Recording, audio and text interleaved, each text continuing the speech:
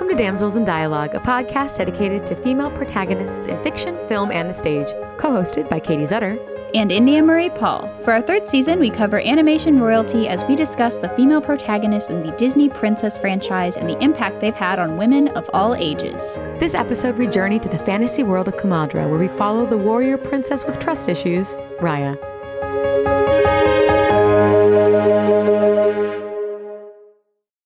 Welcome, everyone, to our sixth episode, all about Raya and the Last Dragon, which is the last Disney princess of the franchise so far. Yeah, the most recent. Yes. The most forgotten, because we'll talk about that later, Disney. We're mad at you, but... there's a lot of... it's fascinating because this is probably the one that we are least familiar with.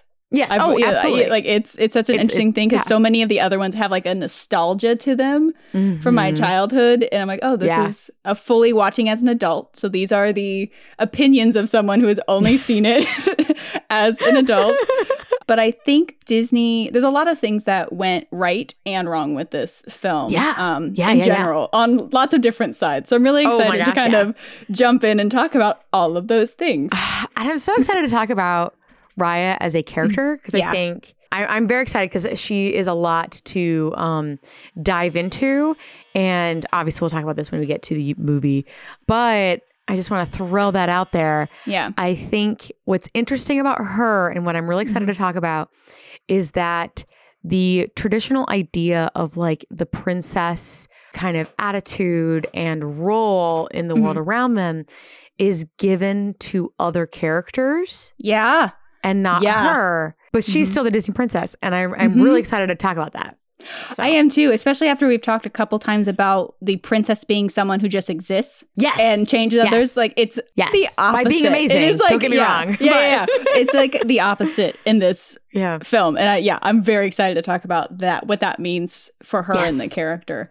But it is an original story, so there's not a whole bunch to dive in as far as origin-wise. There is a lot to kind of discuss about how it was developed, because they did take a lot of care. Oh, for sure. And this one makes sense. Merida didn't make as much sense that it was a totally original story, but like this one kind of makes sense because they are putting together so many different countries and cultures. So it makes sense, I mean, that they're pulling from so many. There wouldn't be an existing thing that already... ties all of these together. They would have had to pick a very specific folk tale from a very specific country, so, which also makes us super unique. I like that you see different cultures and representations in there. That's one of the strengths, I think. This is a double-edged sword. That they did a really, from all the readings and from the interviews from the different creative team, because there was a lot of Southeast Asian people in the lead creative part of this. The directors, not so much. But not so much. But the two screenwriters were both, one grew up in was a Malaysian American, and the other one was Vietnamese American. One of them's the head story writer. They had a story writer as well. Yeah, the head of story grew up in Thailand. So from Thailand, like, so they had a lot of really great. She's so sweet too. She's amazing to watch. Like, she's amazing to watch talk about this film and talk about what it means to her. And they actually, one of the best things I think they did, and what I was really impressed studying, was they created a Southeast Asia story trust of people that consulted on the entire film. To see. Yeah, it's so many. They got architects, they got dancers, they got musicians, they got all of these. They got linguists, specialists, and experts. So they took the time and they surrounded themselves with people of the different cultures in Southeast Asia to consult and to listen to them. That's how you do it. I think they really tried, and that's why I say that it's a double-edged sword, because they did study. I believe they count 11 countries that they were taking inspiration from. And that's a lot. That is a lot to put under your belt and try to put into one children's movie. Yes. So not only are they trying to fit 11 different cultures, and very specific and different cultures, like that's also something that they're trying to balance in this, is it is truly inspired by. I think it was smart that they created a fantasy world. They didn't put it in a specific, because they didn't want to. And that's good in the sense that they weren't trying to use only one, that they were trying to to fit a lot of representation in it. One of the comments from someone in the Trust was that they were really happy with the color spectrum of people in the film because there are so much in the Southeast Asian community. There's so much of a spectrum of skin tone color that they were really excited that it exists in the film. So that was really cool. But the double-edged sword of it is that there was some complaints about people not seeing their specific culture represented in the films. Because it was so combined. Yes. Yeah, they mixed it and some things are less poignant than others. Yeah. Yes. Too. So it felt like it was a great way to represent a whole bunch, but also to wash them together. Yeah. So it's a double-edged sword. But I was really appreciative of the amount of stress they put on how many people they brought in to consult on this. Yes. So that was really, really cool. They're starting to learn from Frozen 1. Yes. And Frozen 2, they worked Stepped with it up. Step it up. Yeah. We're all making baby steps, guys. Yeah. Baby steps. It is. And so I was really happy with that. I was really happy that they, in all of the interviews and the behind the scenes stuff, a lot of the people talking were people in the Story Trust and the writers and people of Southeast Asian that was descent. Really nice to see. Yeah. That it wasn't just the 4 guy directors talking about the film, that it was all of these people in the different trusts and it was really cool. The right people have a voice. Yes, it felt like we were really trying to make sure they were respectful of it. The story itself stemmed from the directors coming together and looking at their kids. And I mean, this was started to be written years ago. It takes usually about 4-ish years of full development for animation. And this films. one, it was short because it was 2018 and it was supposed to come out to 2020. That's right. So they really wanted to push this quick, which is really fast. This is like at Bell. This is at like Bell speed of pumping out a movie. They did a lot in a very short amount of time. And if you've watched the Into the Unknown special, you know how much stuff happens in like the last 8 to 6 months. Yes. Still. Oh my gosh. So when they were supposed to release this film right after. Oh, you're fine. I'm getting ahead of myself. Talk about the history. Yes. So the directors were together talking about the next film they wanted to make. This is before they decided Southeast Asia. This is just the next film, the next Disney princess film in the franchise. And they were discussing looking at their kids, looking at the brokenness of the world today. And they were talking about, before pandemic, it was completely broken and fractured. So it just increased in importance during the pandemic. Yeah. So they were looking at that and they were thinking about what kind of world they want their kids to live in. And and so the theme of trust and the theme of a fractured world coming and unifying together is completely from the response to the current world. Yeah. And you can see it in this film. Oh, for sure. Which is why it's, I think, so well written and so well focused, because it is focused on trust and the opposing views of trust. Yes.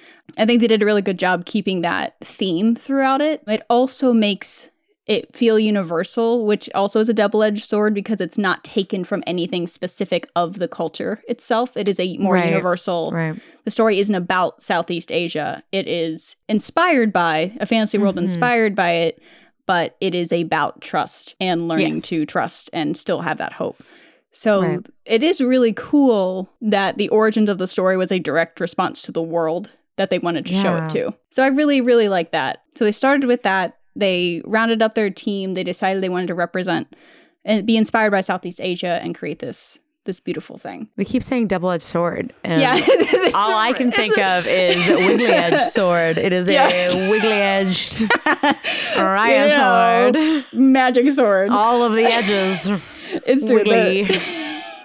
There's a couple really big. They've taken a lot of really beautiful things from Southeast Asia and their culture. They created the language they put into Kumandra and the words they created. They used a linguist expert to make sure that it didn't mean anything weird in all of those languages, but that it had Makes sense. A general feeling, because there are some roots that have some similarities. So Raya linguistically in Indonesian is the equivalent of like grand or great or which is celebration. So interesting to me because she was Kaya for a bit. Really? Yeah. I did not read that. That's awesome. Yeah, if you look at some of the cut scenes and outtakes, her father calls her Kaya. So I'm not sure where that it makes a lot more sense what you're describing to name her Raya. That's really fascinating. But yeah, I know. I had to like rewind it and watch it again to be like, wait, what did he say? Yep.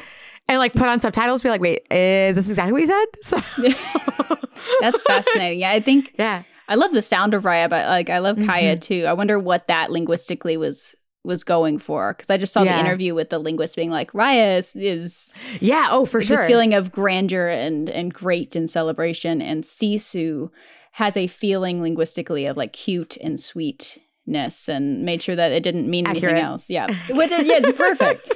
And it was beautiful watching some of the behind the scenes videos of the trust. There was one, I believe it was a woman who was involved in more of the dance inspiration, got really emotional talking about how when she was growing up, there was only dolls that were blonde haired, blue eyed, and that how excited she is about sharing this and the culture with the world. So it was really cool. I highly recommend looking up some of those behind the scenes stuff just to watch people talk about the film. I love that even though there aren't dance numbers in this, they included dance moments and music moments and things like that in the credits. Yeah. So if you watch, you can see, Raya and her father in a traditional dance pose, seemingly in the middle of doing it. You see some of the others like playing traditional flutes. I don't know. It's fun. I'm glad that they immersed themselves, and even if there were things that didn't make it into the story, that they still included it somewhere to be seen. Yes, I agree. And they did a nice long trip to a lot of different places in Southeast Asia with a lot of host families and things to really kind of dive in. They had traditional dance demonstrations at Disney that they made sure to do. Yeah, and Dorothy, that's really cool. You can see it. You can watch that on Disney Plus in the extras. You can see the kind of kickoff ceremony they have. Oh yeah, it's the Basi ceremony. And you see the actress who plays Raya in it. I love it. It's so cool. They started the production the official first day of coming together with this ceremony, and it's a Lao community ceremony. They brought in elders from the Lao community to do it, and it's kind of a good blessings, good luck type of a ceremony. So they all participated in this, and it's just such a what cool, a beautiful way to pay tribute and really make sure you remember why you're making this film. It's really, really cool. And one of the big things that I think kept the film from thriving socially on media, but I kind of agree with, is their choice to not make this a musical. They believed it didn't fit the more serious tone at times and the fantasy action adventure that it was. Yes. And I didn't mind that either. The only thing that I'm disappointed with is because we do have, another Disney princess who did the same thing. Merida did it as well. Yeah. But the difference is you leave Merida and you can sing Touch the Sky. Yes. And unfortunately, there is nothing from Raya like that. There was no montage with a voice for kids to cling to. Don't get me wrong, the music is really cool. It's beautiful, yeah. Was it still written by a white man? Yes. It was, yes. But he's still phenomenal. Yeah. James Newton Howard? Yes. Still, phenomenal, cinema king of movie soundtracks. Yeah. But, still, that was my only disappointment, that there was nothing to really pull from. There was no big song at all. And she didn't need to sing it. Don't get me wrong. I agree with that choice. But I feel like there could have been even just one or two, just to make it not weird if we're only having one. Whether it was Sisu, when Sisu's going flying on the water droplets or something. How beautiful would that have been of some, picking maybe a traditional style of music that somebody sings. Yeah. In the background of her, I don't even know what to call that when she runs around the sky. There are magical moments that could have had it. Yeah, there were moments that you could have, even in the fight scenes, you can get some fight music going with some rock songs or something. So I think that was one of the huge. We'll talk at the end about like with the reaction to this movie and like where it went. Yes. But I do think that was a huge factor in the lack of social attention, among other things. Like it didn't explode. More stuff. Among a lot more stuff. Maybe that's an after hours tea drama thing to talk about because it doesn't really have anything to do with Raya as a person. But like, Disney, what are you doing? I know they take so many good steps, and so like they're like it's really a really great move in the right direction with the amount of collaboration they did with a lot of people in the community.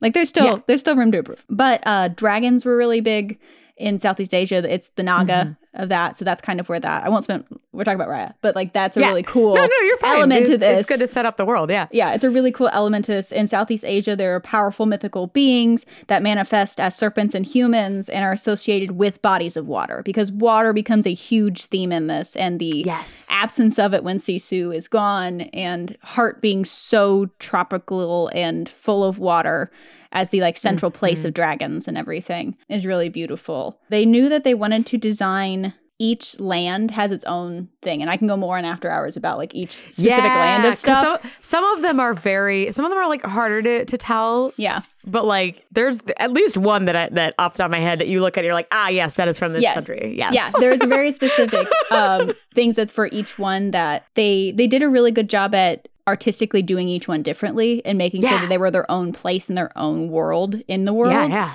But there is a lot of mixtures of stuff. So we can go deeper into that in the after hours. I have my little list of all of the stuff. Yeah. Because the art of Raya book is really beautiful about going through each one and the designs and how they included in the shapes of things to make like geometric, really harsh geometric, and Fang versus the soft organic, more circular dragon symbols and water and rain droplets all over Heart, that kind of stuff. Yeah. So they did a really good detailed work on the design, and I highly recommend that book.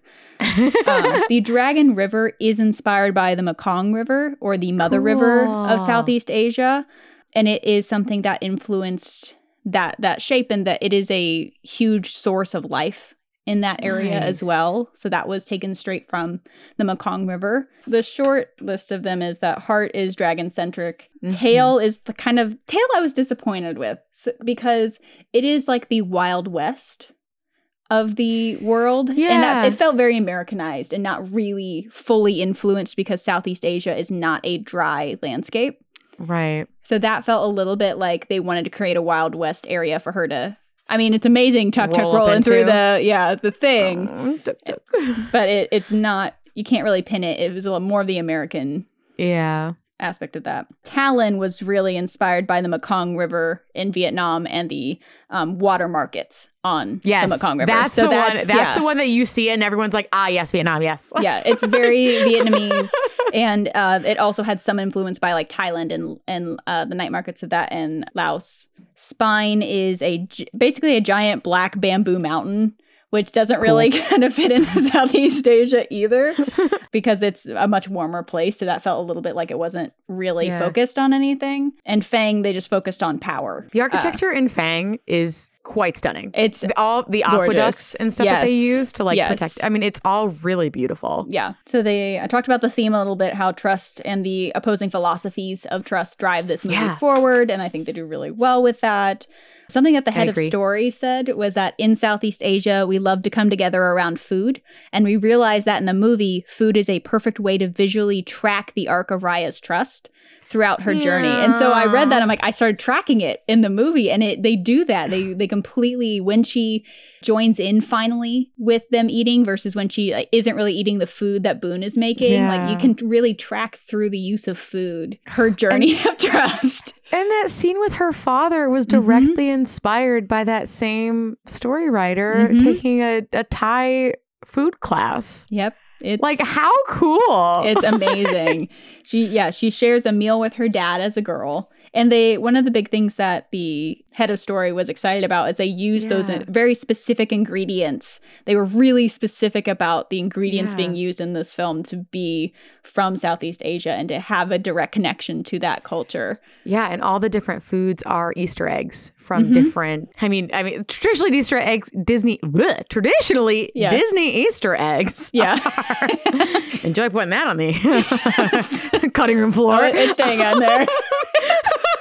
Traditionally, Disney Easter eggs are more like relating to other Disney movies. So I thought it was kind of fun that they included in the official Disney Easter eggs of the food being from different places and all based on true things that you can get. I thought that was really fun. Yeah, food became a very specific cultural thing in this film that I was really appreciative of the detail they did and how much the people that were from Southeast Asia in this trust discussed how happy they were about that.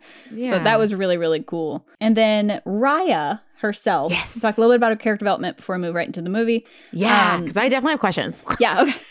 Let's see if I can answer them. We'll see. Yeah. From the start, she was going to be a warrior. That was like from the get-go, they wanted that. And one of the things that they discussed in the art book was that warrior characters can sometimes be really hard to relate to. They can be really stoic or really like aggressive. So they wanted to balance Raya's tough exterior with a lot of layers of personality. And I think they achieved it very well. I think she has a really fun banter. I think you see different sides of her emotionally, even if she does try to keep it more calm and collected. Very stoic. Yes. But she has more layers to her as opposed to just being the warrior. Yeah. They really were worried, I think, about that, which is why they focused on that, which is really cool. She's 5'8" and is super fit, which is great.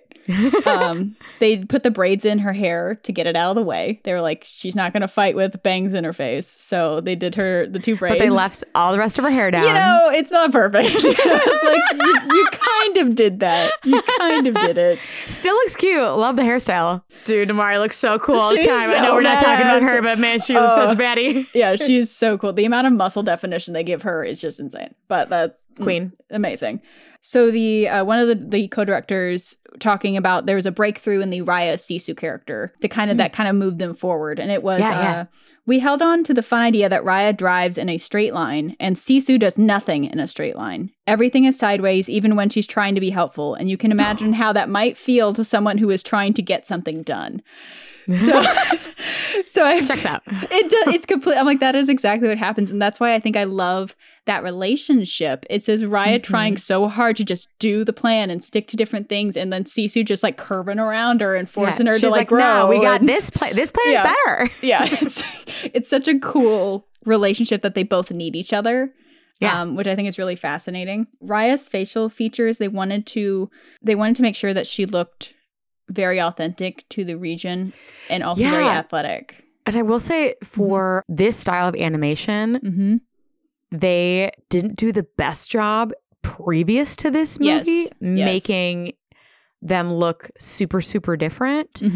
Moana started to get there, but even then... They still that like round face. And the bodies look very different. The bodies all look very different, but the face still is like very... similar to the shape of like Rapunzel and Merida was the beginning of that. And Merida, you know, they all had like similar face shapes. So I really, really enjoyed that this was one of the biggest changes in facial definition in a great way. It was amazing. Like even to the variety of nose shapes, eye shapes, eyebrow furrows. Like I was really, really impressed with when I saw it finally. I did the Disney streaming because it did release them both.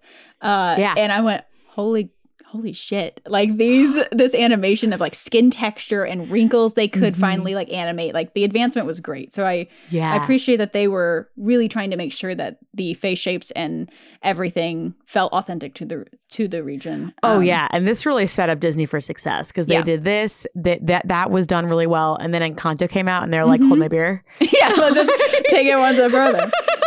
Like nailed it. So I really appreciate where the trajectory that Disney's going in. For Raya's clothes, they knew she was a swordswoman, so they wanted to put her in leather, but they realized that Kumandra was too tropical for that, specifically Heart 2. So they looked at more breathable draping styles of the region, and they landed on a combo of a Sabai top and a Dodi pants. I might be saying that incorrectly, but like they went very regional specific on the draping styles and the things that could make her move, but also breathe in. She looks very comfortable, but able to get it done.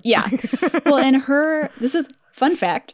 Her and Namaari are the first Disney princesses. Well, Namaari's not official Disney, but she's a princess in this world. Who have no dress options since Jasmine. Yeah. Jasmine was like the big one. The first. But because Jasmine gets a dress in later movies. Yeah. Yeah, not originally. Yeah. She's definitely a little more glam. Oh, for sure. Not practical at all. Like, not gonna go fight. Yeah. No. I'm sure if Raya had been allowed to grow up and with Heart, if you know they had survived, I'm sure she would have also had like those equivalent of like glam, because you see her as a child in like beautiful, stunning, gorgeous, yes. You know, so I'm sure she could get there. Yeah, but no, she's definitely in a much significantly more casual, like Moana-ish like level of casual. Yeah. Outfit. Yes. Very much so. And I mean, she has to survive. Like, that shocked me watching. I'm thinking about, like, she is by herself in a world where like people will want to get her if they figure out who she is. Like, she's a loner for most of her life. Right. You have to imagine that like most of Heart, if not all of it, did not survive. Yeah. Because it happened there. Yeah. So like she's like the last member of Heart, essentially, because we don't have any proof otherwise. That survived this. And so she's alone. And that's really unique in the Disney world, that like, I don't know that there's someone who exists in a essentially somewhat post-apocalyptic-ish style of living. Right. Where she is just by herself surviving. Like, I don't know any other princess that survives in the way that she does. No, it's a lot of like not realizing they're in a bad situation. Yeah. That they are pulled away from their families and isolated, but it's like totally unbeknownst to them. Yeah. Moana survives on the ocean with a demigod, you know? So like there is that. And we'll talk about her. Tuk Tuk. Yeah, she has Tuk. Oh my God, I love Tuk Tuk so much. It's so cool. But I like it impressed me when I was really thinking about her. Like, she has survived for essentially. And she was young. Yeah. She was like, what, 10? I think so. I think it's like when she was thrown off. Yeah, I think she's 18. So it's like 8-ish years that she's surviving by herself. Almost half of her life. Yeah. Her and this tiny little pill bear. That like takes like growth tiny, hormones. But like, it's amazing. And they also try to show in Raya's clothing about her distress. Yeah. So like she has this huge cloak that like covers everything, and the big hat. So like that kind of like covering up of stuff. And she sheds it as you go until which like is really cool.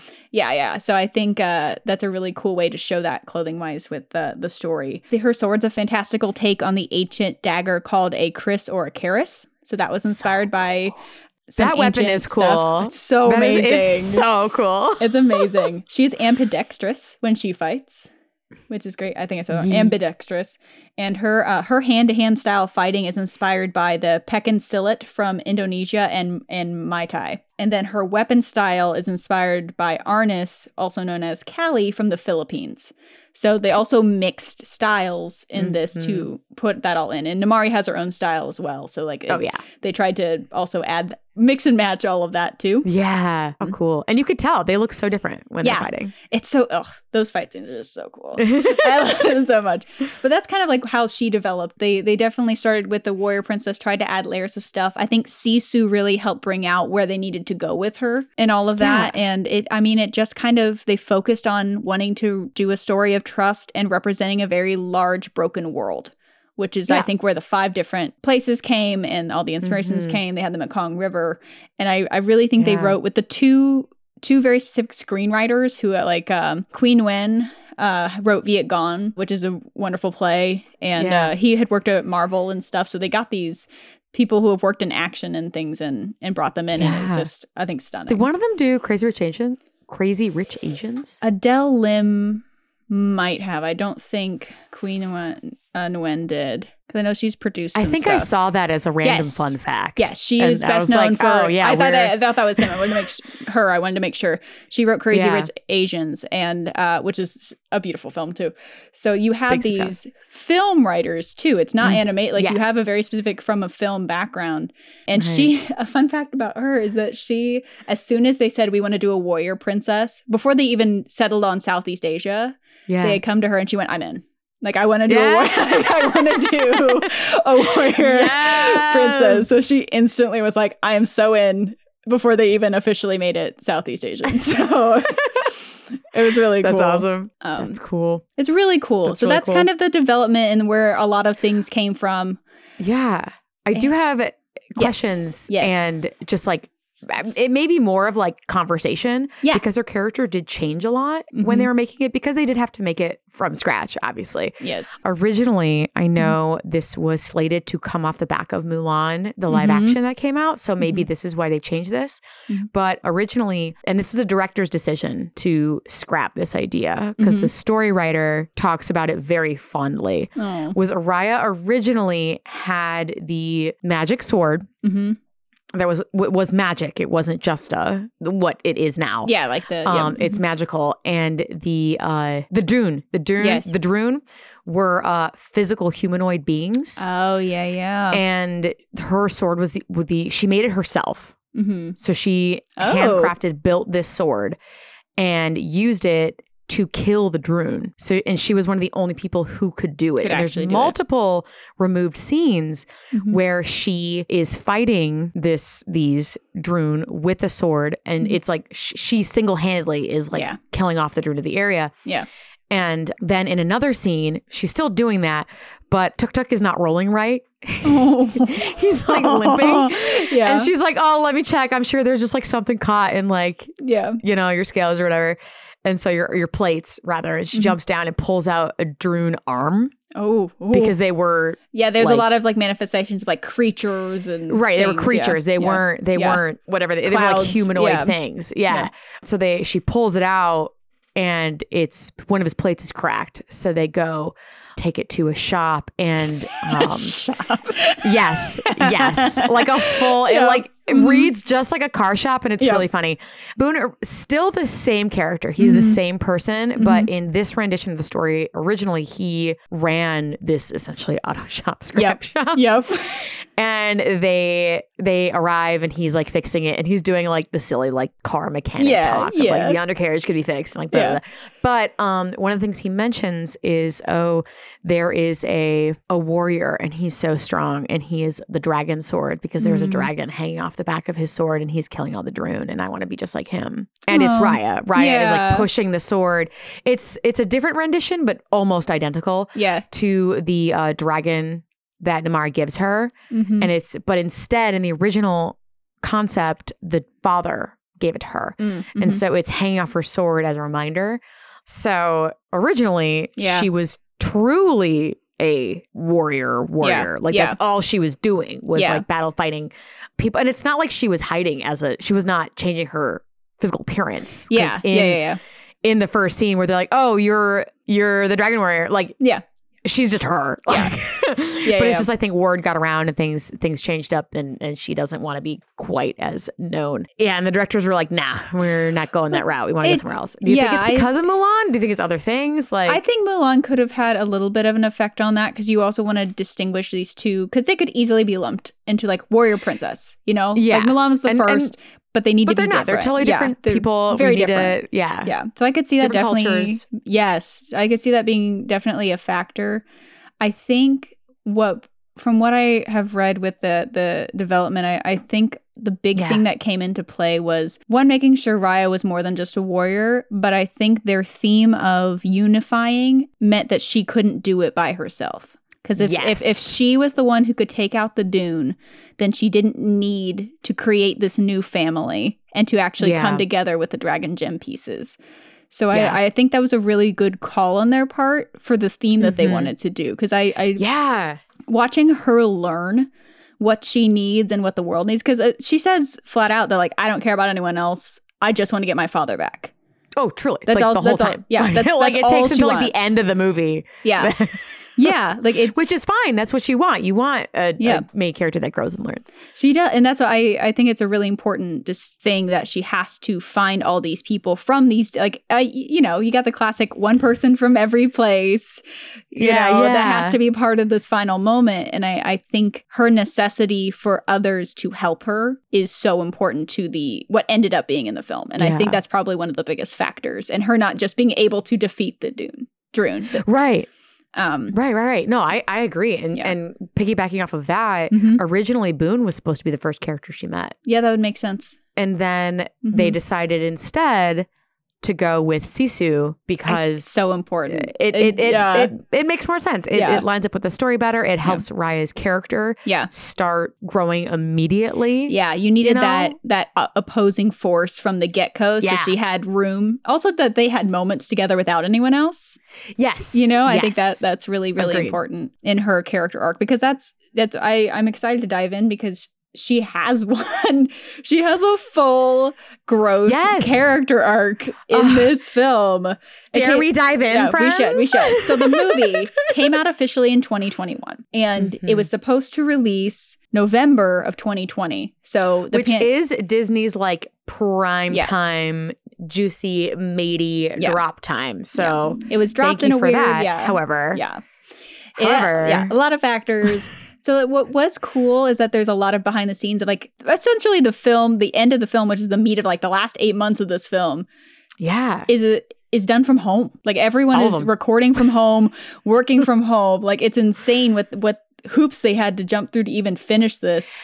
Right. And like you had said earlier in this podcast, or not this podcast, this episode itself, you're like, we saw what happened with Frozen in the last year of its making, and the last year of this making was mostly home. Yeah, they had to shut down and figure out how to do it. Like these are professional voice recording. Like, how do we get them in? How do we do it safely? They recast. Yeah. Because so the main Raya was supposed to be played by a Canadian actress who originally was in Degrassi, and she was announced as such as recently as the D23 in 2019. Yeah. They're like, this is the actress. Yeah. And then Star Wars happened, and the new actress was cast, and total side note. Yep. Go look at the red carpet. The red carpet look for this actress. Stunning. I need to get her name because it's Kelly Marie Tran. Kelly Marie Tran. Yeah. Oh my gosh. Yeah. Kelly Marie Tran's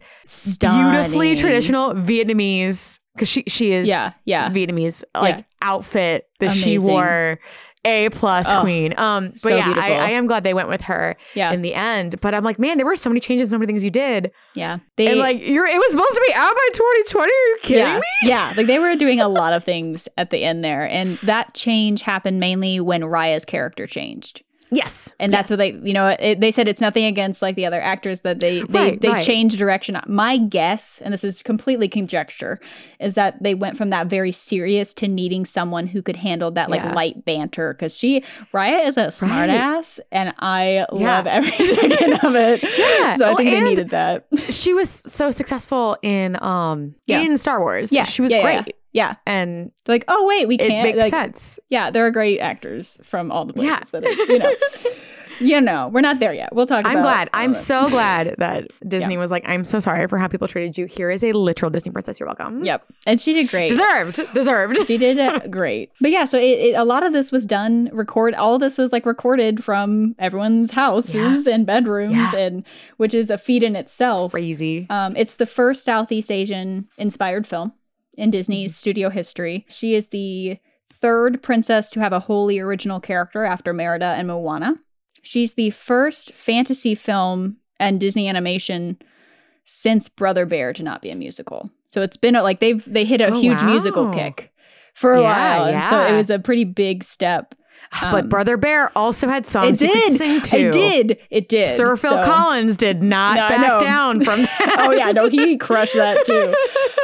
But yeah, this is technically the first non-musical, but I think it's probably one of, I don't know how far back, of like the least amount of music singable music, like lyric music. Yeah, there's no singable music in this. She is the first Disney princess to have the same voice actress do the child and adult voices. Ooh, wow. So yeah, Kelly Marie Tran does the young Raya and the older Raya, which I thought was really fascinating. Nice. And I guess, though, Raya's not that young when you first meet her. Yeah, like I think she does put an affect on her voice, like definitely like raises it a little bit, or they filter or something, but it's not. But it's not like Elsa and Anna where they're like, Anna's like 5. Yeah.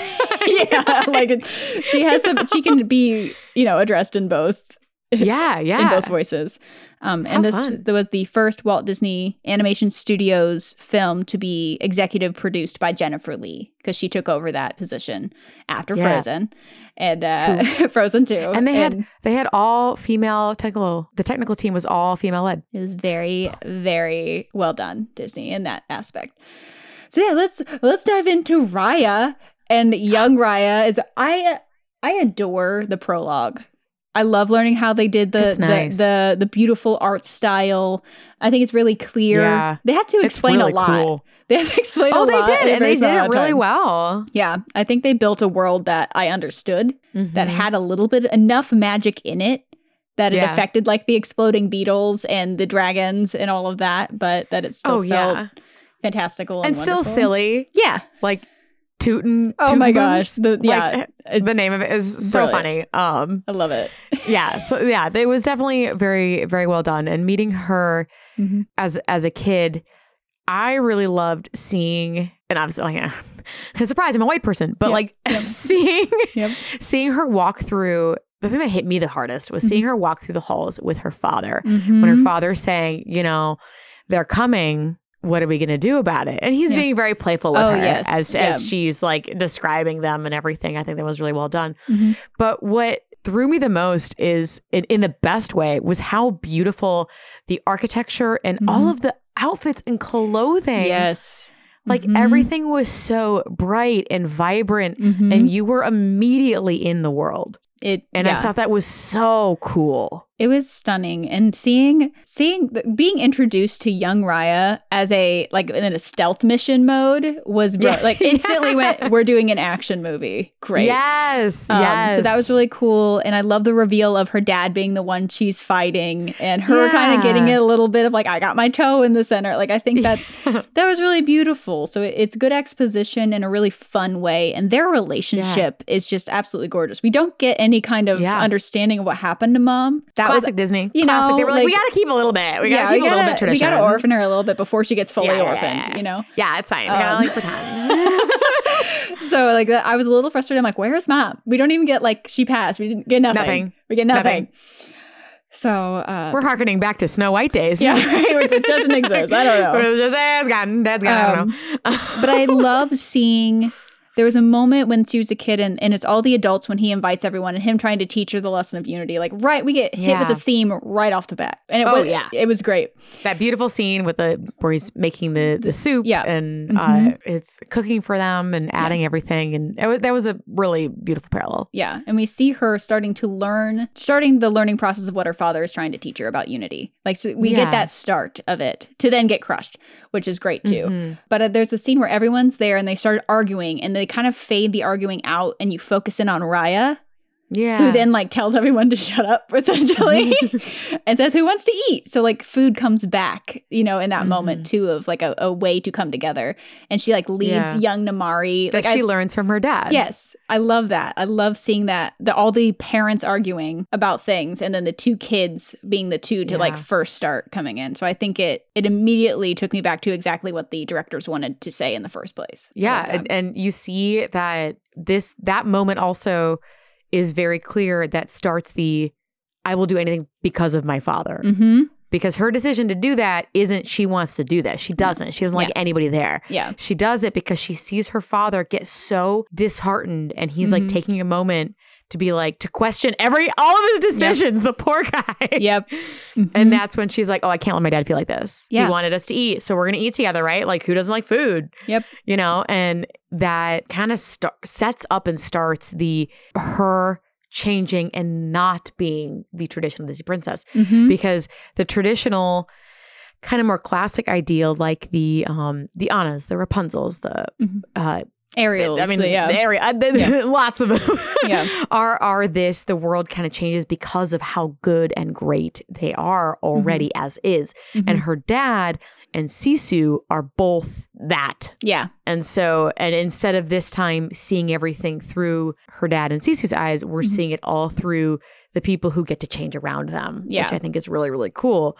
Because at the beginning of this, she is very... I am doing this because of my father. And and she is doing this because she sees that classic princess aesthetic. That she's like, I want this for him. Yeah. Well, and what a wonderful inciting incident to Raya's flaw. Like when you see her pushed for like being like, I'm going to try and trust people. I'm going to show her the dragon gem. I found a nerd friend for myself. Like, this is what my dad wants. Yeah, it's going to be great. And then instant like betrayal. Like that was heartbreaking to see. I was like, you just found a friend and now you're just but it's so you get to see why she is the way she is at the beginning of the jump forward.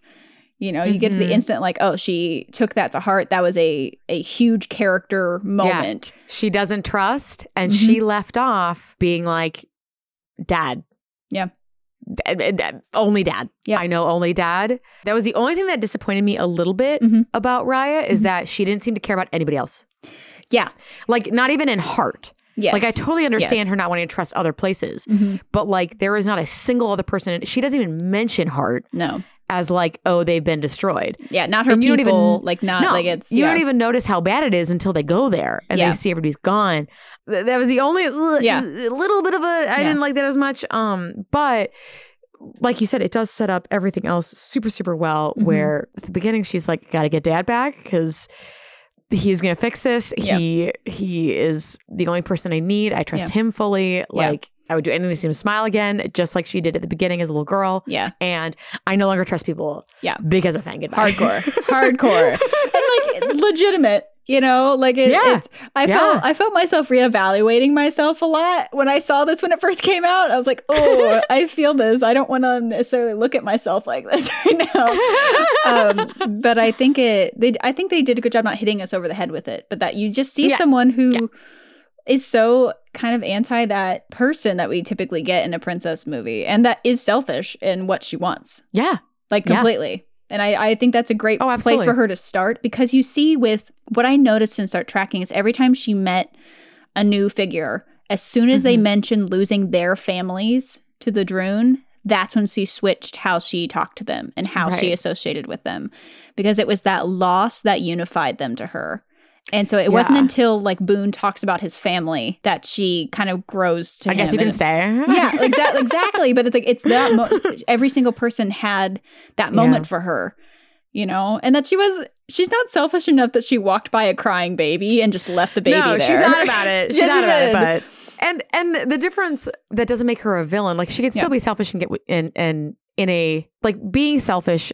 In circumstances doesn't make you she's self-preserving evil. Like at that point right. And there's two things that or not two things there's you see two princesses and their different choices that happen from the same event and what makes Namaari more of the villain at the beginning that even though they're both equally selfish that Raya doesn't get is that Raya is not willing to step on people to get to what she wants.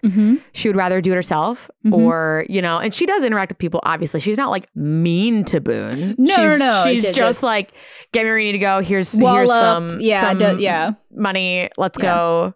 Sisu, get it together. We can't let him know. Whereas Namaari is like asserting dominance every chance she gets. And she doesn't necessarily need to, like she's the princess, but she is like, stepping on people left and right just to make sure she gets what she wants. And that is definitely a big difference between the two, which makes one more of the villain, the antagonist of the story. And the other one is not the villain. Yeah.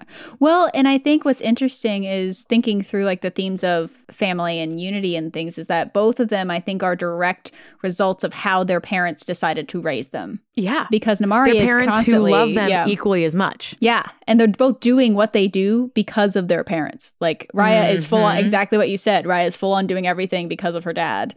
and for her dad. Because she necessarily thinks the same things. I don't think she does until the end. Exactly. I think and even then, I think it's still like, this is what my dad wanted. Yes. And he's right. Like, this is living up I want to make this good for my dad. Yeah.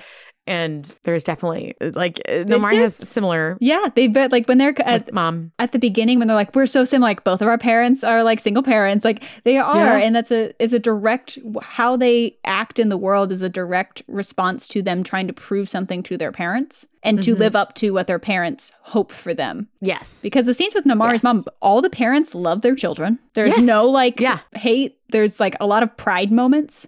Multiple times for both, and you just see two opposing sides about how to get what they want. Right. Which is fascinating when you like start breaking down like, what does that mean that you have these two kids who are just trying to live up to what their parents think, and then all of a sudden their parents are gone, and then they come in direct head with each other and like have to work it. Like it's so tightly written in that way that I think is so great and felt purposeful. Like I think it felt really purposeful for what they wanted. They wanted to say something with the film, and I think they did that. Oh, absolutely. Which is great.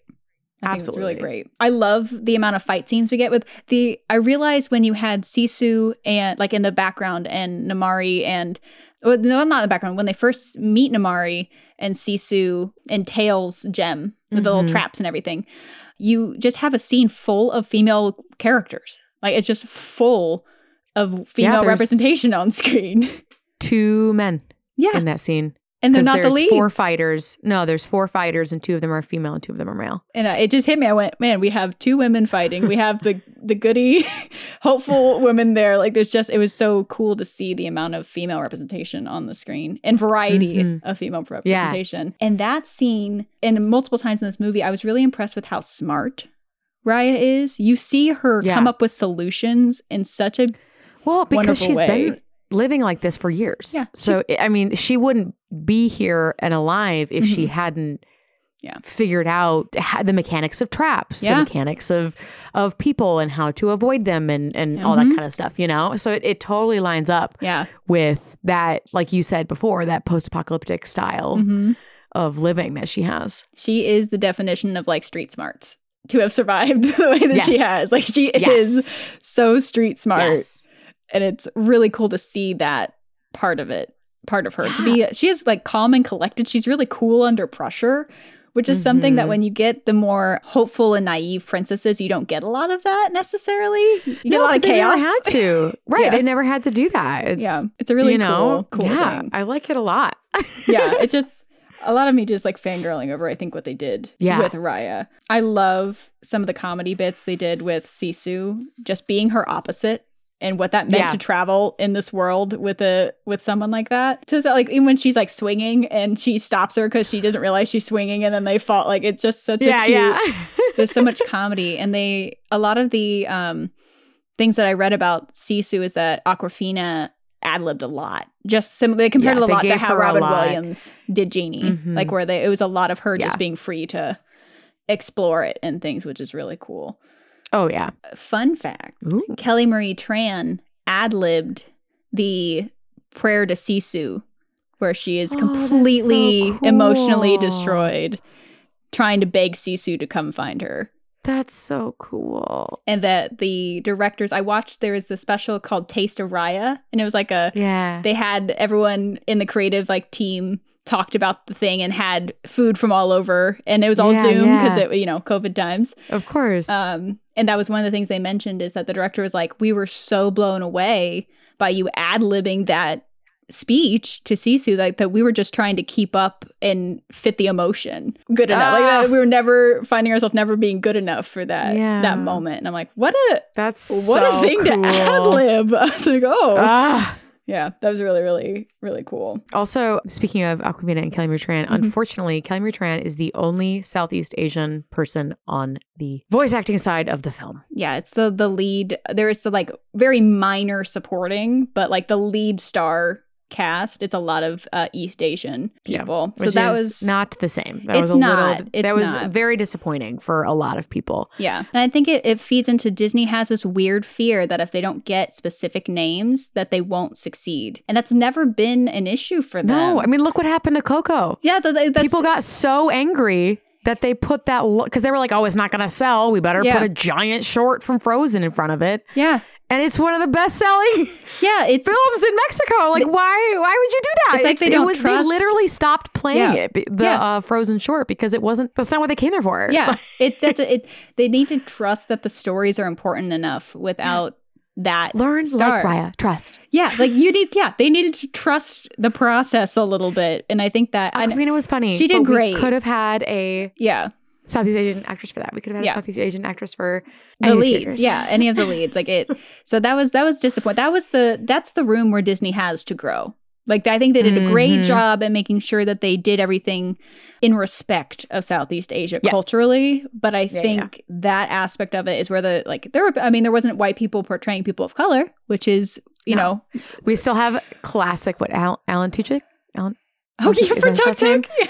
Classic, the only white man. He gets to be all the animals. Film.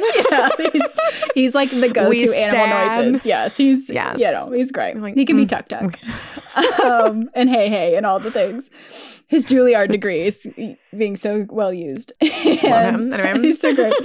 But going back to Raya, sorry, I thought that was an important thing to mention about her character, that Kelly Marie Tran killed it. Yes. And that is unfortunate that she was the only one from any of the main characters that was from that. And that was one of the biggest reactions to the film that also hurt it, was there's the awareness of that has grown so much in the last 5 years even, or even 3 years, that's going to be scrutinized. Like we've gone through and been like, how many people of color are actually on this list? Where are they from? It's something that people are looking at. And I think if they would have just trusted that the story is good enough, and it was, that oh my gosh, that they could have gotten people of like all Southeast Asian. Like, there are 11 countries. Like, are you kidding me? So come on, that's just lazy. Yeah, so I think that's just lazy at that point. So I think they still need to learn to trust that Disney movies are not necessarily successful or not successful dependent on who is voicing them. That's not why people go to see Disney movies. They go because it's a Disney film. Like, that's why they go. Yeah. So I think that's the next step that I hope for Disney, is that they trust that process a little bit more, because that was one of the biggest complaints. Like the other one is that it was so mixed up that it was hard to pick out specific things, and that was purposeful in that there's good and bad about it. The wiggly edge sort of it. The wiggly edge, the Karis of it all. Well, we'll get to that. But I think what I really loved about Raya's journey and that we've hit is that you see her change. You see Sisu affect her and teach her things. And then, man, it is so tragic when you see her pull the trigger too fast. When Sisu, and it's I kind of loved it. I loved it. I loved that the 11 o'clock baddie moment was her fault. Yep. It was all leading. She had gotten to the point where she was like, yeah, I can trust them. I'll trust Sisu. We'll trust this plan. It'll be great. And then immediately broke that trust. Immediately. And I don't know, ready. Wasn't there yet. I don't know if I could have not. When she, like, you see that stupid, like, close up on her trigger finger, like, starting to pull. And I'm like, I don't know what I would have done. You know, like, I don't know if I would have been able to, like, trust she was going to let go. Right. You know, it was such a tense, a tense moment in this film. Right. And you see her grow. I love that Sisu taking her back to heart is what caused this permanent, like, shift to, like, okay, let's give her a gift. I love that that's semi-permanent. The solution. Well, semi-permanent. The attempt. Not because that was before she killed Sisu. Yes. Trying to, like, finally agree to, I love that Sisu is just like, let's give people gifts. I love that is the solution to connecting. Yeah. But that's kind of, that goes back over and over again, because the first connecting is gifts. Nilmari gives her a gift. Yeah. The father gives them food. And Nilmari does both of those things. Both of the time she tries to give things is the first thing she does is she gives a gift of items. And then the second time she tries to give food. Yep. And those are both the gifts that she grew up with that backfired. Yeah. It was such a good moment. I agree. I think it was so good that she had that like last, because right before this, you see her add ingredients to the soup. They were arguing, and that's the first time she fully engages in the food of the group. Yeah. So that was the growth. She goes back to like her dad's soup. It all feels great. 11 o'clock betrayal from her side again. Yeah. I love that she is flawed in that way too, that it comes back in her consequence. She doesn't see it. I love that she doesn't see it until the end. Yep. She's blinded. She doesn't. She's totally, And the gentleman from Spine, gentleman, he's probably never been called that, but he is.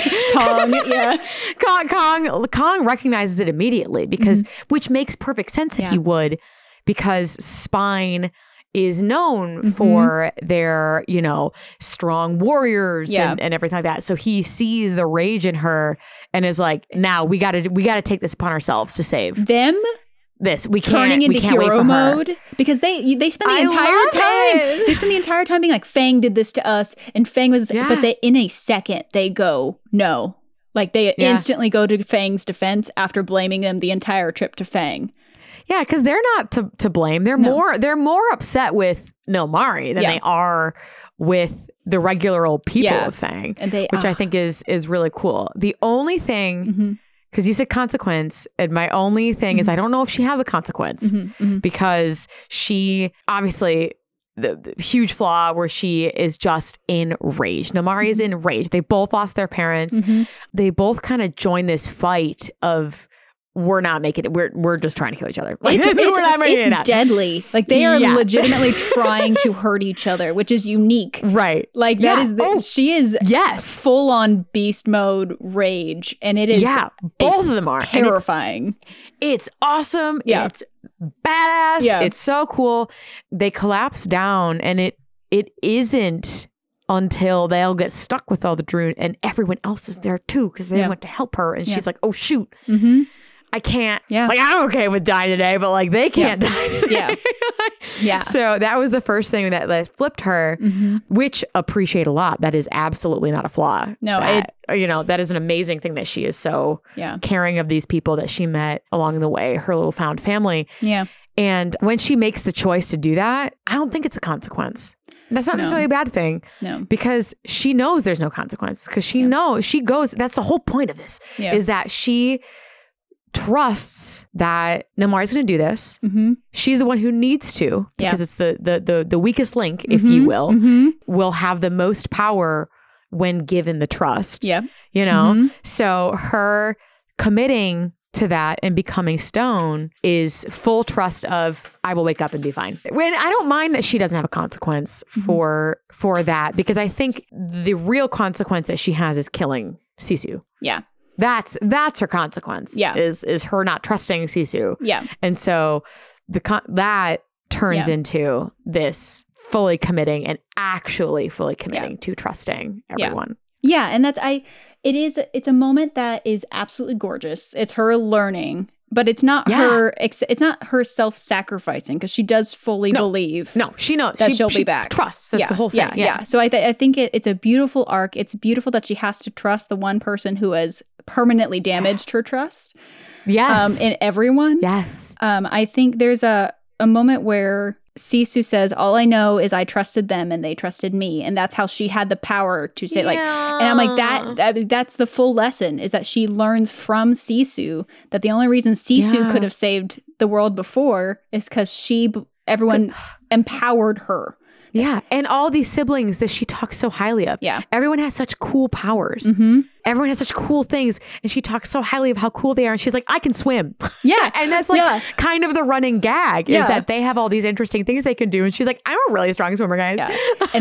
Yeah. She doesn't understand why they chose the weakest link to save the world, but they did. Right. And it's a beautiful circle that definitely didn't feel heavy-handed. And that's why I was really appreciative of. And it just, and the group, like, it was terrifying seeing that, like, oppressive, dark, swirling energy surrounding them and everyone feeling hopeless, and, like, the dragon gems, like, fading. I'm like, ooh, Like, I feel a little bit of this too hard right now. And you have that the 5 keeps coming back over and over again. You have the 5 locations, you have the 5 dragons, and then the ones, the 5 locations and the 1 heart. You have the 5 people.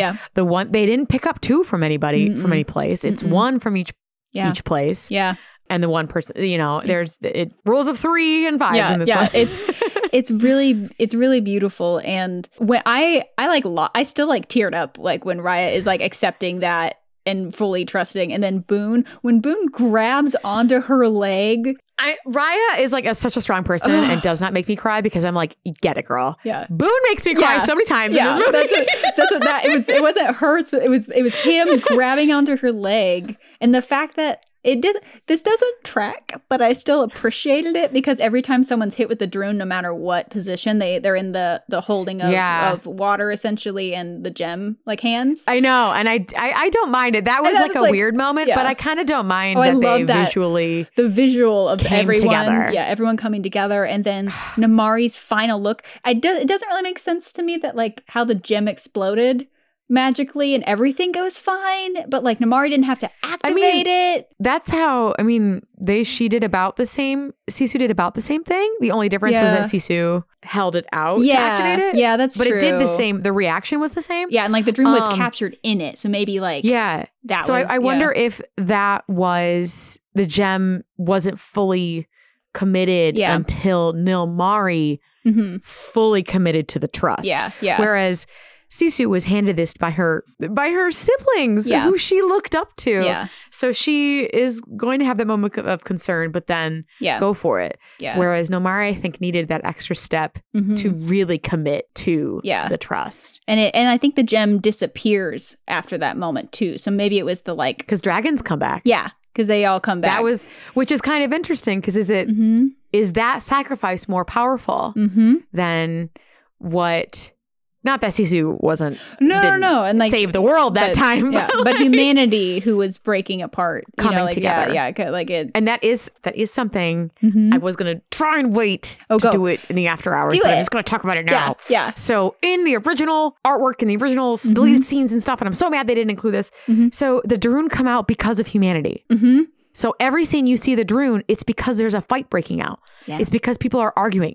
It's because there is discourse. Yeah, is when the Droon come. They're not just roaming around. Yeah, they spawn because of discourse, and so it makes sense knowing that that human discourse ceasing with these 5 people coming together and choosing to trust each other. In the most vulnerable way possible. Makes sense that would cease the Droon to exist because they have committed this powerful trust and come together.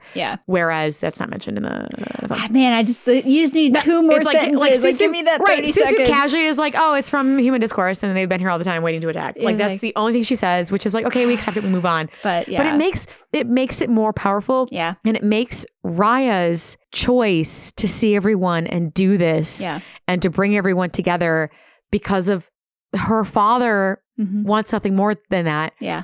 It makes sense. It makes sense why Heart was so successful for the longest time in keeping it safe and all, it puts a lot of things together that I am a little disappointed that bit did not quite make it. It would have just made us being the reason. Like it just would have made humanity's hatred be that much more linked to everything. And it's so good. It's such a good manifestation of that. Like metaphoric, the metaphor of this movie is just, or allegory more, is like of this movie is fantastic. And I think for it to come out in the pandemic, because it was already inspired by pre-pandemic and then what happened during the pandemic, it was like the perfect movie to come out in this moment. And I was so upset that it was not unsuccessful. It was not a flop. They still made money on it. Everything was underperforming because of the pandemic. So it's really hard to compare. So it's not, they don't consider it a flop as much as it underperformed for a lot of the multitude of reasons. COVID being one of them. They released it on Disney Plus with Premier Access and in theaters. So that was also like, Mulan was just Disney Plus. So it it was kind of a weird hybrid. And then people didn't want to pay extra on top of the subscription. And so and they didn't advertise it at all. It was hard for me to find stuff. That bothered me. It bothered me that they didn't advertise it because especially if it was supposed to come out in 2020, like Mulan had tons of different trailers. You know, anytime they pushed it back, they were like, check it out now at this time. And they had different trailers and different artwork and they were releasing different outfits, you know, and things like that she was wearing and stuff to really like help that hype keep going. And they really didn't do it at all. Yeah. For Raya. And that was really, really disappointing because I think she's so important to see. There's so many things. But one of the big ones is she grows. And you see by the end her growing. And you see when she does go to her father and brings him to everybody. Yeah. In that moment, it's not just, you can see in her face and how she reacts with everybody. It's not just, I, at the beginning, said this to get food because I see dad is sad. Yeah. This is truly, look at these friends I've made and look what we've done because of you. And here's Sisu and Sisu coming down and being like, she did you so proud. Yeah. Like that's all, it's become part of her too. It's not just dad. Yeah. And like her growing like that, you don't get to follow a journey like that with many other characters. So I'm so disappointed. I am too. Disney didn't advertise it very well. I think they focused on Mulan because it was the known movie. Oh, for sure. And that had its own firsts and big crazy things and stuff that they were trying to jump on. And I totally understand them trying to like piggyback off the back of it. Well, I think that was a disservice. Do it well. I think piggybacking was the wrong idea because now you have two Asian continent inspired films of warrior women, and I actually think that probably hurt them because people are like, all right, I saw Mulan, like I'll watch Raya later. And they didn't push it. They weren't like, because I feel like the original plan was like, oh, you saw Mulan, here's like the big teaser trailer for Raya that's coming out in a few months. They didn't do that at all. No, it should have been more connected if they wanted to connect it, or they should have not put him so close. Not done it at all. Yeah. And not this wishy-washy. Well, I remember talking to you like, when's Raya coming out? Like even before COVID. I had to actively look for it. I was like, when is it coming out? And like, what's it about? Like, I'm not like, I didn't quite understand what it was. Like I just feel like there's so much more of an idea that could have been in advertising. And like when it came out, I'm like, I love this character. I want a mug. Yeah. And like the mugs were that's a little like rant that I'm like, there's nothing, the merch was just not there. No. It was so frustrating. And that was before the like crazy, can't get things because of shipping. COVID hadn't really impacted that quite as much yet. Yeah. So, and I remember too looking for plushes in particular. And there was like Sisu, but Sisu was not like a cuddly plush. She was like it's a big long thing. I do have the three Ongi monkeys. Yeah. Well, that's so cute. They do talk and chitter to each other. That's amazing. But like that was it. There wasn't like, I feel like there wasn't a lot of that merch that there is. I don't know. I can't find it. Yeah. But when it came out, I saw somebody I know was invited to the release of it. It was a virtual like Disney Plus experience. Yeah. And she was sent a PR box, and she, I believe it was in the PR box, or she had got it at Disney recently. I'm around the same time of it coming out. Yeah. Either way, I want it. There was a tuk-tuk that rolls up. Oh my gosh. Plush that rolls up, and that's amazing. So cute. But like other than that, it's really like you can find some Raya dolls. Yeah, But I even mean, then, she didn't even appear into the parks until like last week. And even then, I don't think she's at Walt no, Disney just World Disneyland. Yet. I think is the only one that she appeared at. Yeah, Mirabelle beat her. Yeah, it just feels like they're treating it like a flop, and it doesn't make any sense to me. Disappointing. It's very disappointing. I get more and more ragefully disappointed because I rewatched it in prep, and I'm like, this is such a good character. Like it's a good character. It's well done. It's thought through. Like they have room to grow, of course, but overall, like she's great. She's fantastic. She has flaws. She has strengths. I love that some of her strengths are things that like self-preservation can sometimes be seen as negative. Yeah. Like, we talked about in Maiden Madness where there was some self-preservation issues occasionally with I think Esmeralda was a big one that we talked about, where it's totally fine to be self-preserving, but there were times where no, and she like definitely was more leaning towards the unheroic side of self-preservation. Yeah. Whereas Raya, it wasn't necessarily not heroic in her use of that. Yeah. And her selfishness of, wasn't quite as not heroic as others are. So I don't know. I think they really turned a lot of things on its head in a great way that could be relatable to a lot of people. Yeah. Which I'm just keep bringing up great things about Raya that make me disappointed that she's not being seen by everybody. Yeah. And that's what one moment at the very end that was really tragic to me that I loved was when you see Ba,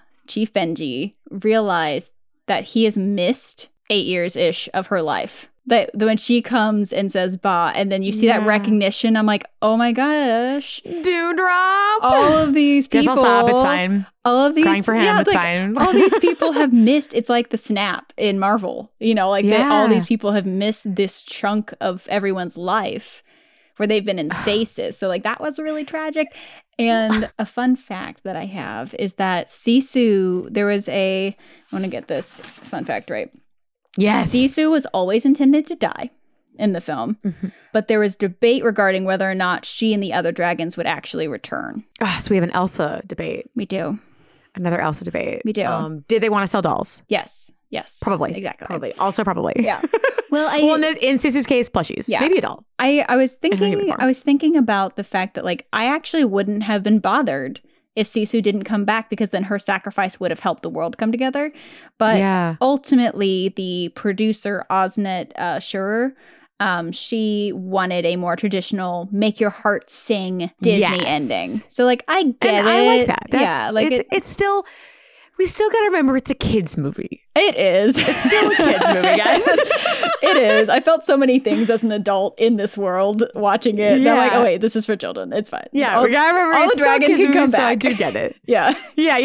But there was a big debate. It does make sense of what to do because the point of the movie is that they come together, and so it's the sacrifice that Sisu is now gone, or does she get to come back? And and I could understand the argument for both. So for sure. I think that was fascinating. At the end, something that I realized watching this again and really looking into it, obviously it made me cry, but in a different way. So a lot of times when Rapunzel gets to meet her parents for the first time and they hug, you are standing there as Flynn, watching her, and you're watching the main character get everything she's dreamed of. Yeah. In this movie, you are the main character watching her father get everything he's dreamed of. Yeah. And I think that makes such a big difference in how you consume the movie and how that ending hits you, because it turns that selfishness into a selfless almost moment of, and it's really beautiful. And I didn't really think of that until this time watching it, where I'm like, I am not happy crying for Raya in this moment. Definitely for Benji. And not in a bad way. No, not in a bad way. It's what she wants is her father, and it feels beautiful and purposeful, and that's her I want for the whole thing. And what he wants is for the world. And so to see him get what he dreamed, him choosing to put his sword down after seeing Raya terrified in the reflection of it at the beginning is so heartbreaking. Yeah. And for him to get shot after that. Yeah. But then can walk pretty much fine after. So that's a little bit contradictory, but I get it. But to see his heart break and him lose his dream for the world and then instantly wake up and see it alive in front of him, and then dragons on top of that, that's beautiful. It's gorgeous, beautiful, and one speaks directly to you about your daughter. Get out. So Raya, I love that. I loved a lot of the things that she brought to this film, which is really, really cool. I really loved it. The Disney princesses in general. I think she's a unique princess. She's a strong princess. She's flawed. It just everything that we've said. It's just she's great, and I hope that more people get to fall in love with her. And I think another thing that factored in, we've talked about throughout this whole thing, the multiple factors of why it wasn't a boom of stuff. Yeah. And I think another thing that factors in is it can be a film that makes you kind of address things that you may not want to. It is more of a serious tone to it as far as the lessons. And I can see why it might not be something that you just play over and over and over and over and over again. It is a little heavier than some of it. So I think it's important that kids see it and that parents see it. but I can understand how it's not on repeat in someone's house necessarily. Right. And another thing to add to that too is there are no young male characters. Yeah, Boone They're is all still either children or like very, very grown adults. Yeah. And I think looking at that at face value, some more older generations of families maybe like, my boys won't enjoy this. Yeah. Which is dumb. But very dumb. Yeah. But I don't think anybody needed a love interest. But that's another thing where there's no kind of guy in there at all, really. And there's not a guy fighting with a sword in it. Like there's not. Like the action heroes are the women. Are both. Which is amazing. Super cool. Yeah. But I can absolutely see why some of these outdated people could, not. That would be a whole demographic that they're not. Yeah. That aren't being hit. Yeah. So But I do love all the side characters with her. And I love that they help change her and that she kind of changes them a little bit. Like they all kind of grow together, which is really nice. It's great. It's a great ensemble of characters. It's the care taken to the cultural aspects in the development is really wonderful. They still got room to grow on some things, but I was really happy with the research and the result of this movie. Yeah. And I want to leave us with another fun fact. And this is specifically about Kelly Marie Tran.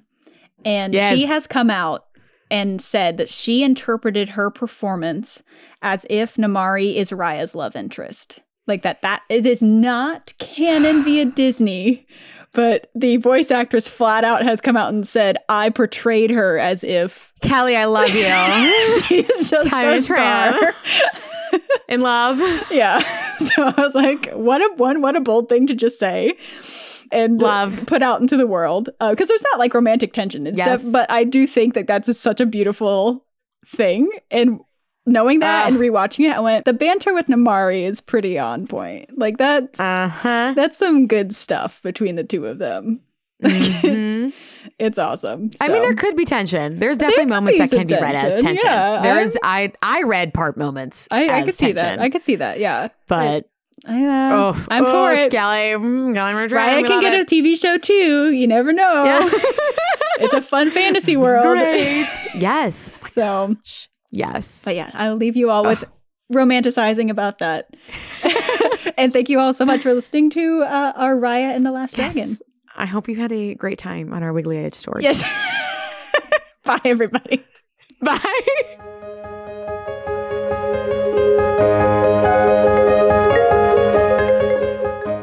Thank you so much for joining us for this episode of Damsels in Dialogue. Join us next week as we embark to the Pacific Islands and sail across the ocean with the courageous wave finder, Moana. If you enjoyed what you heard today, you can help us reach even more listeners by subscribing to the podcast and leaving a rating or a comment on Apple, Spotify, Google, or wherever you are listening. There you can support the podcast and unlock an entire library of our exclusive after-hours video podcasts with new episodes arriving each month. You can also unlock research notes, bloopers, and more.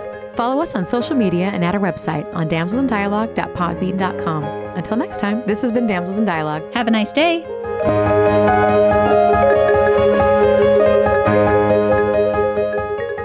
This podcast episode is sponsored by Royal Princess Parties LLC and is produced by Hello Out There Audio, part of Hello Out There Productions.